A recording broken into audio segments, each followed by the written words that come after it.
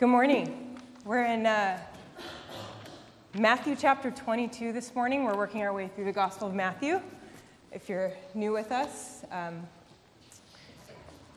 I want us to begin by imagining. I'm going to ask each of you to think of a very extravagant, fancy, over-the-top, outrageous wedding or banquet or event that you have participated in or attended as a guest. Get that in your mind, like something big and fancy. I think most of us might think directly to a wedding, maybe our own wedding, maybe one where we were a part of the wedding party and there were certain things required of us. As I was thinking through this, something stood out to me. There was a time when Kurt and I were in a hard season. I had been sick for a very long time. I was a new parent. I was jobless and had a lot of vocational questions, and we were living with Kurt's parents, trying to save some money. And we got this package in the mail, and it was this little package about that big, and it was very fancy on the outside. We're like, what in the world is this? And we opened it up, and it was this box, and we could tell right away that it was a wedding invitation. But it wasn't just a wedding invitation, it was a box where you open the invitation, and there's this big, giant, plastic jewel in the middle of it, just like this object. And it was sparkly, and it was made to grab your attention, and it was the fanciest wedding invitation we had ever stumbled upon. I immediately got sick to my stomach. I thought, Kurt, there's no way we're going to this wedding. I don't even know what I would wear. It was one of his good friends, wonderful people. It was the fanciest wedding we had ever been to. What do we wear to a wedding? And if you think this is vain or useless topic, I know, if we're honest, a lot of us freak out or give a lot of thought to what we wear to weddings or to certain events at times. So keep that image in your mind. We're going to look at a parable in Matthew, and it has to do with a wedding banquet. I had written down a lot of notes from last week's sermon and then a lot of notes from my week, and I left the paper out in the house somewhere, and we got somebody in my house drew a wedding cake on my notes unknowingly that this is what we were going to be looking at today. So this is God. God wants us to be in this parable this morning, so this is a sign. I'm going to read us through the parable. That happens a lot. Just leave any blank page out. I'm going to read us slowly through this parable because there's a lot of words and invitation, there's a lot going on here. And I think it's a parable we can rush through. I know I have. This is Matthew's account of Jesus telling this parable in the temple, a very contentious place. Last week, Josh took us through Jesus' conversation in the temple. It was the people were questioning his authority. It kind of got political because money came up and power and, again, authority. And so Jesus breaks from that more of a debate, and he tells another parable here. And so this is interesting. We're going to read it slowly. I think that Jesus' tone would have slowed down a bit for a parable, for a story like this one.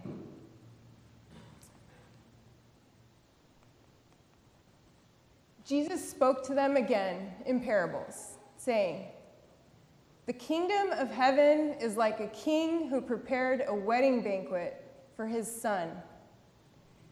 He sent his servants to those who had been invited to the banquet to tell them to come. But they refused to come.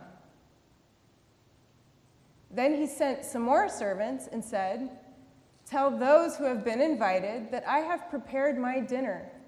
My oxen and fattened cattle have been butchered. Everything is ready.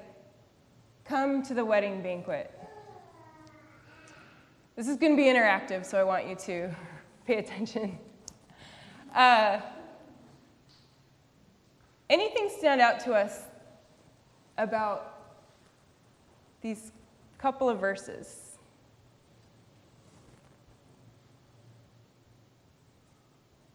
I'm curious as to why people are refusing to go.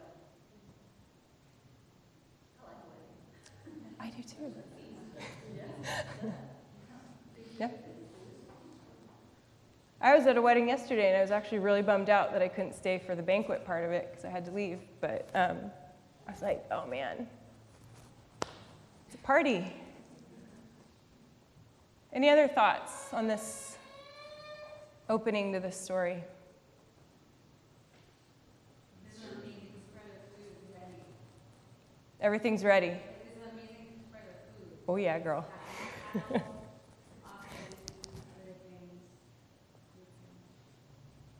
In this time period, that amazing spread of food took much, much, much longer, with much more preparation time and thought and skill than the weddings we go to today. Thanks, Danielle. Jason, did you have one? I think I was going to say the servants refusing the king. Kind of a big deal.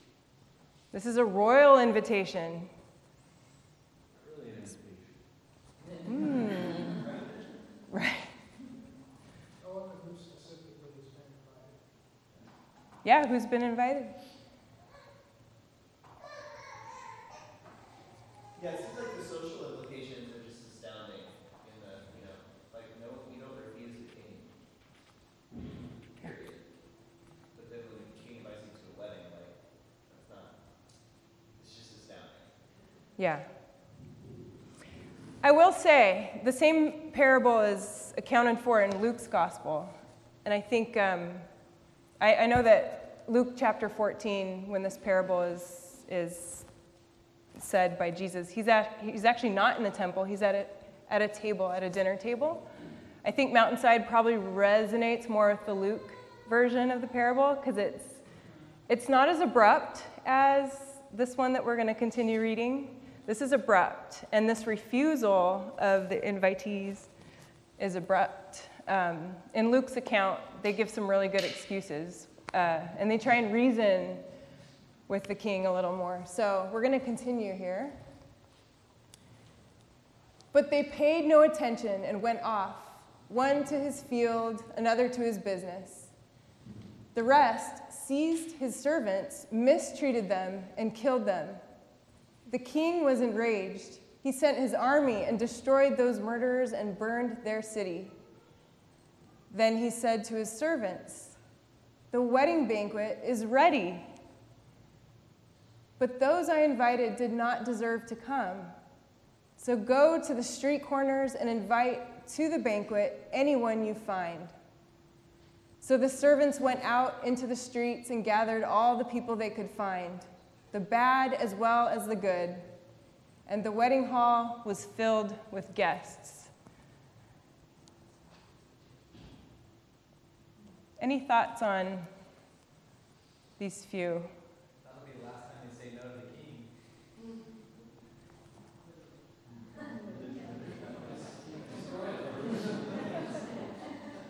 Well, I don't know if you caught this.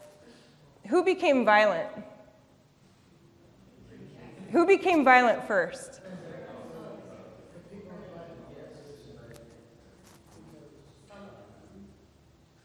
Why would you despise his banquet to the point where you kill him? That's true. Which begs subtext. Yeah. That's why I'm here today. Thank you.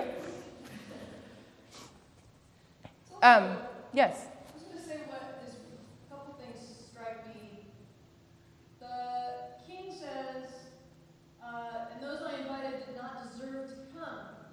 But the way we know they didn't deserve to come is that they do this appalling thing in response. So it's not actually like he invites them.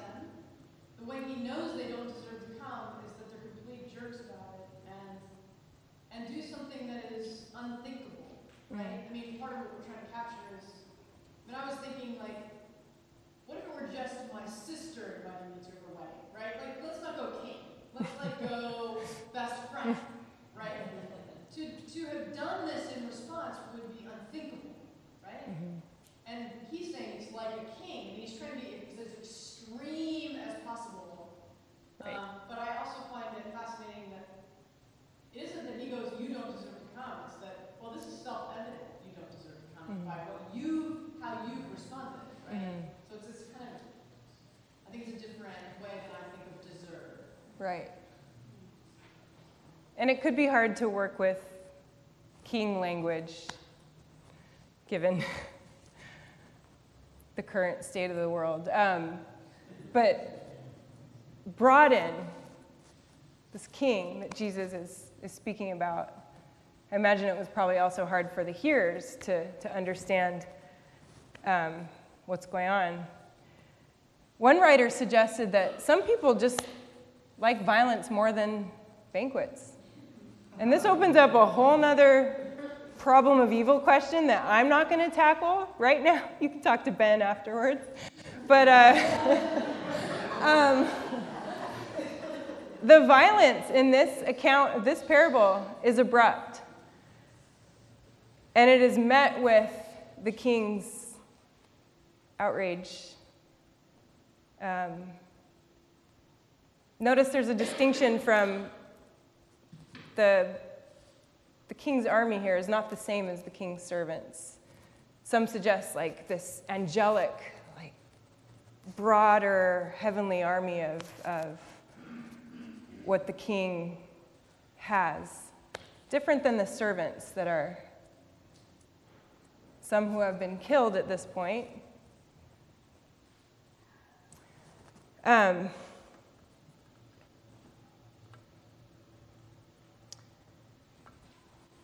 One to his field, another to his business. These are good things. These are legitimate occupations, livelihoods of people.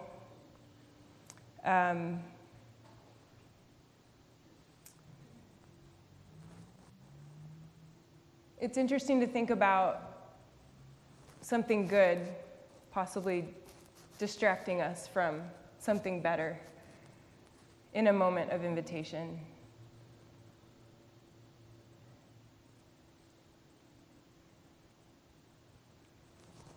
Some people are so busy making lives for themselves through these things that they forget to live lives. This was suggested by some writers throughout Christian history that say, oh, interesting, a field, a business, okay, they're making lives for themselves. That's what we do. And at what point do we do that so much that we abruptly reject life or an invitation to even more life?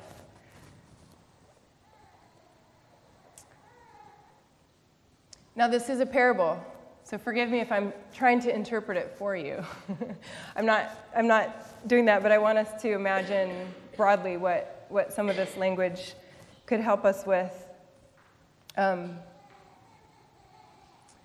Imagine what preoccupies us in any given day.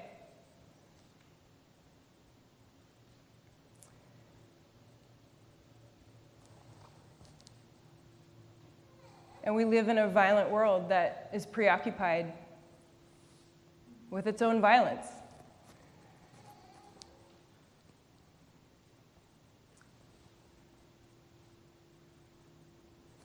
So we're going to keep reading, and this is the part that doesn't feel as good as Luke's parable in the Gospel of Luke. But when the king came in to see the guests, he noticed a man there who was not wearing wedding clothes. He asked, "How did you get in here without wedding clothes, friend?" The man was speechless. Then the king told the attendants, tie him hand and foot and throw him outside into the darkness, where there will be weeping and gnashing of teeth. For many are invited, but few are chosen. The word of the Lord. Thanks be to God. What are these wedding clothes about? What's this wedding clothing thing going on here? Let's get creative. Let's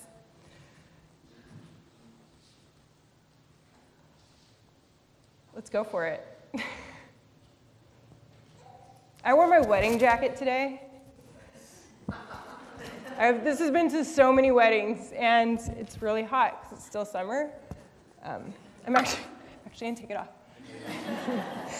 So this isn't symbolic. This is more of like a paradox. So, what are these wedding clothes? Biblically speaking, could it be the armor of God spoken about? Definitely a biblical, you said the armor of God? Armor of salvation, breastplate of righteousness, truth about the loins, clean shell, preparation of gospel, peace, shield of faith, sword of spirit. I mean, I'm just Yes. So Anthony's thinking broadly about themes in our scriptures, about what the people of God put on and what we're encouraged to put on. Great. What else? Preparation. Preparing yourself for an event, especially an event of that magnitude. You would prepare, not just show up. Like how Yeah, preparation. I feel like when you dress, you specifically choose an outfit according to the event. Like you're showing that you honor whatever that event is. Yeah, it gives it like some weight.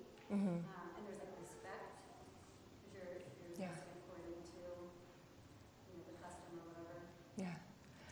Rocky and Joe got married yesterday. They're part of Mountainside Communion. And as I was walking to the backyard where the ceremony was being held, there were a few other people walking down the streets, cars lined up along the streets in Glendora. And we all had wedding clothes on, of course. And these two, maybe 18-year-old girls came out of an apartment. They were in their pajamas. And it was like 3 o'clock in the afternoon. And they ran out, and they're like, "What's going on? What's going on? Is there a party?" And I said, "No, it's a wedding." And they're like, "Oh." And they kind of walked down the street a little bit to see who it was, see what was going on. And so there was this interest. What's this public event? And they were in pajamas. It was a clear distinction between, unknowingly what was happening. They didn't try and enter the wedding, which it may have been fine, but maybe not. Or maybe, exactly. But the parable says this is the clueless. They just went out and found the good and the bad people on the street. They're not prepared for the kind of wedding, right? It's not the velvet rope that all got destroyed. So how would they be prepared for a wedding if they're on the street?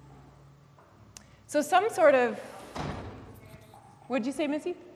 I said, so is the question is, are we always supposed to be prepared? It's a parable. Great question. Yeah. Did the king provide, because I feel like I've heard the king provided the clothes, like the garments provided, like the king had provided everything, but it's not in the story, so I'm not sure. So yeah, there's some different cultural interpretations of this parable, this story, would assume that a king can provide or does provide wedding clothing for people that enter that don't have wedding clothing. A change of clothes in this context, in the first century, a change of clothes was a much bigger deal to these people than what we here and now do with our closets full of fabrics and shoes.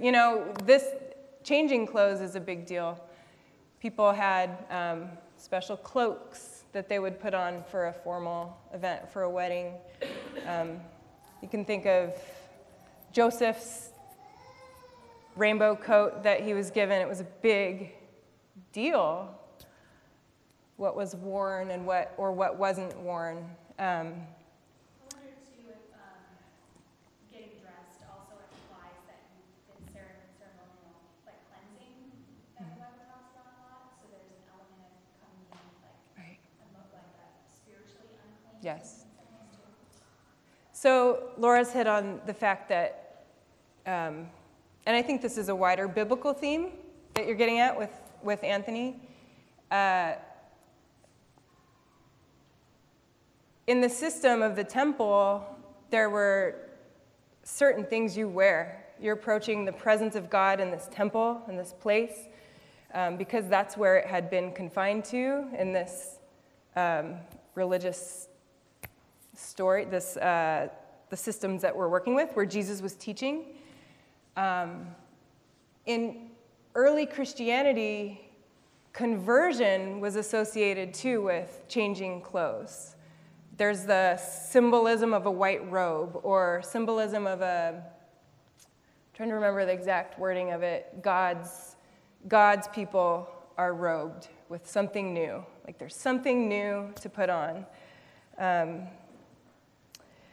What I want us to get here before I do have a way to close us with some hope and a little bit of clarity with what's going on here.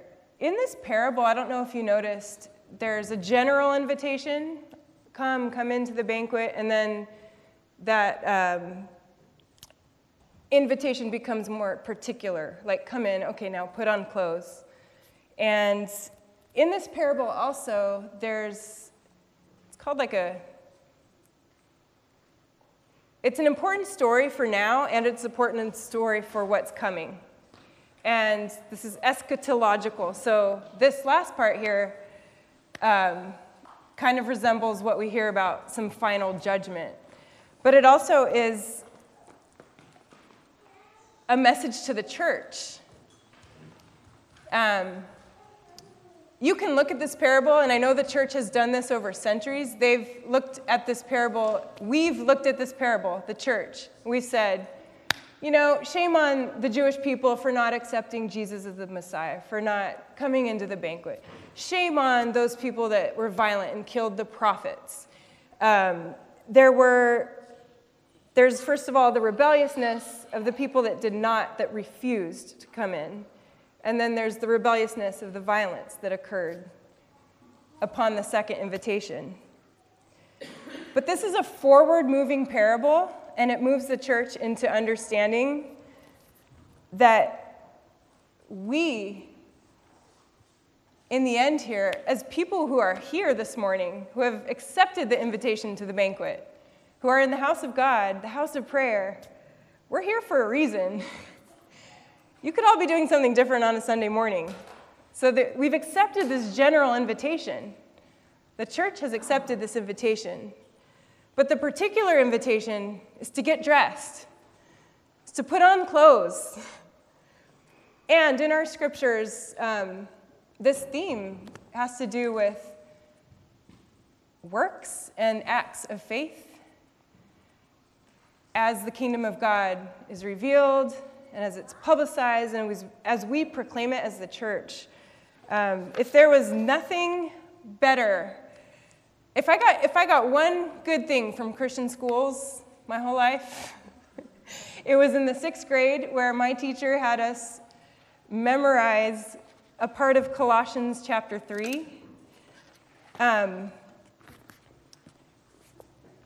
had to memorize these verses, and I couldn't tell you what all the words meant.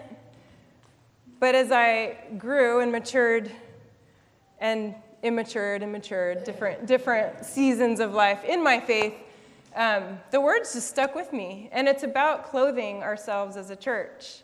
It's easy for us to point at Hollywood right now and say, oh, wow, we've got to figure out what we think about sexual immorality and violence and the way that people are treated.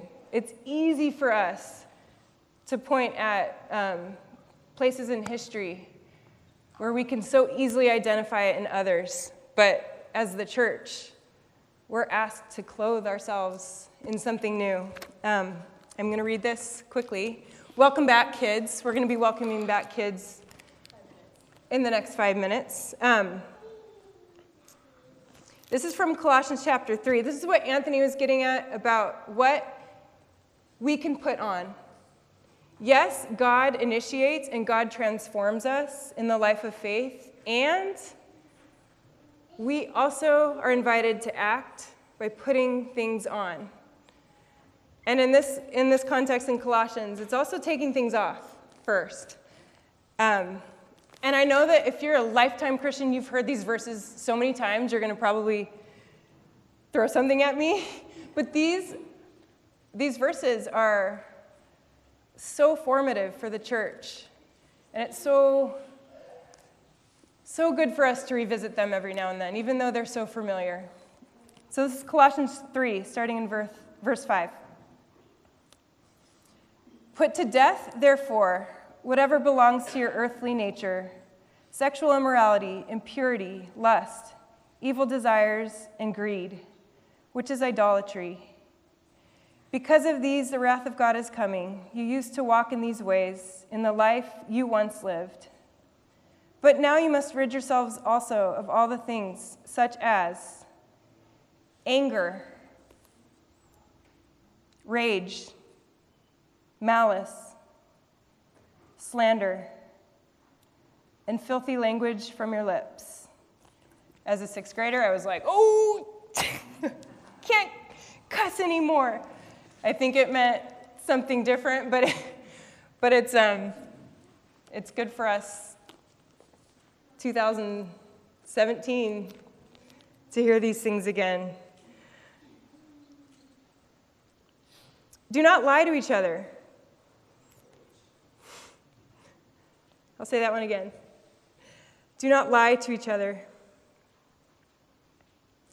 Since you have taken off your old self with its practices and have put on the new self, which is being renewed in knowledge of the image of its creator. Here, in this banquet, in this church, in this nation, and in this world, here, there is no Gentile or Jew, circumcised or uncircumcised, barbarian, Scythian. As a sixth grader, I had to look that word up, and I'm like, what? There was no Google at that time, so that's just a tribe somewhere in Eastern Europe that it's referring to.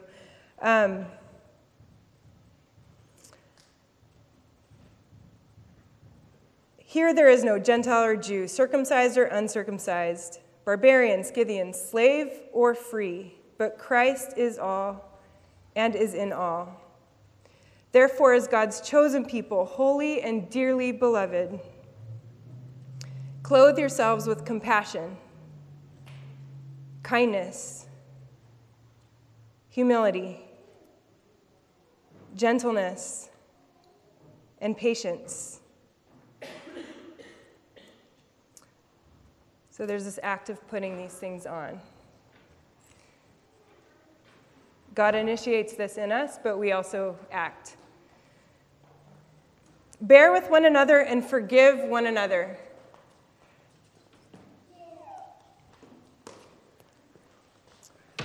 Forgive as the Lord forgave you, and over all these virtues put on love, which binds all things together in perfect unity.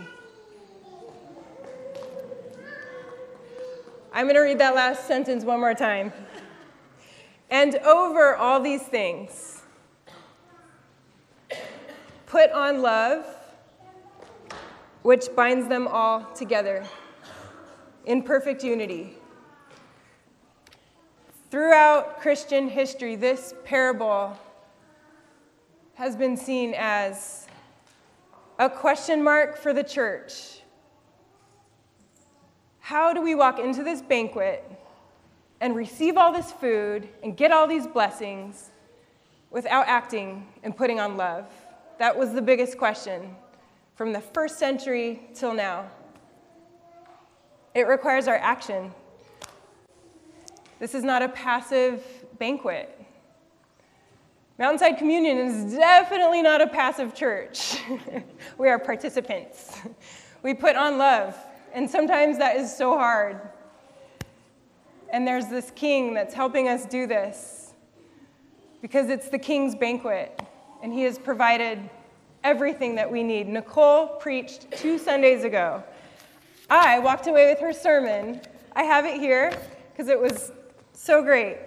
As we came to the table, Nicole encouraged us with some good words. I'm going to read them now.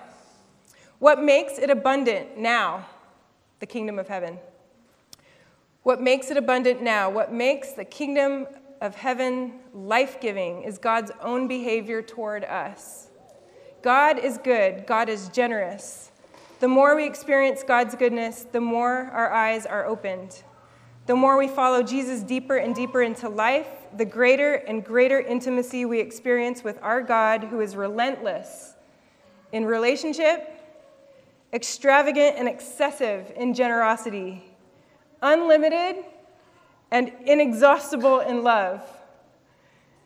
That's real life. That was Nicole. She should have dropped the mic and walked out the door. But instead, she led us to the table. And she encouraged us 2 Sundays ago to come to the table like blind people. Nicole said her encouragement was when we come to the table today, let's come crying out like the blind man. Let's ask God to open our eyes, to heal us, to feed us with God's generosity, and to overwhelm us with the pouring of his love. Today we're going to come to the table as naked people.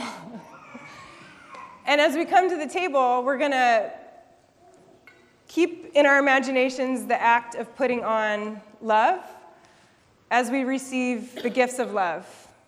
So we receive this banquet, this supper, this good supper, this supper that was for everyone, even Christ's own betrayer.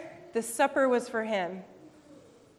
So we come and we receive it, and we think of what we leave here putting on to our bodies. Do you like my robot motion? Someone told me last week that I talk with my hands. I think that's a Heidi Sonia thing. And that was like a robot, the communion robot. Sorry.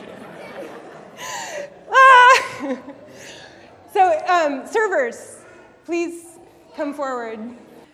On the night that Christ was betrayed, he was with his friends, and he took bread and he gave thanks, and he broke the bread. He says, "This is my body broken for you.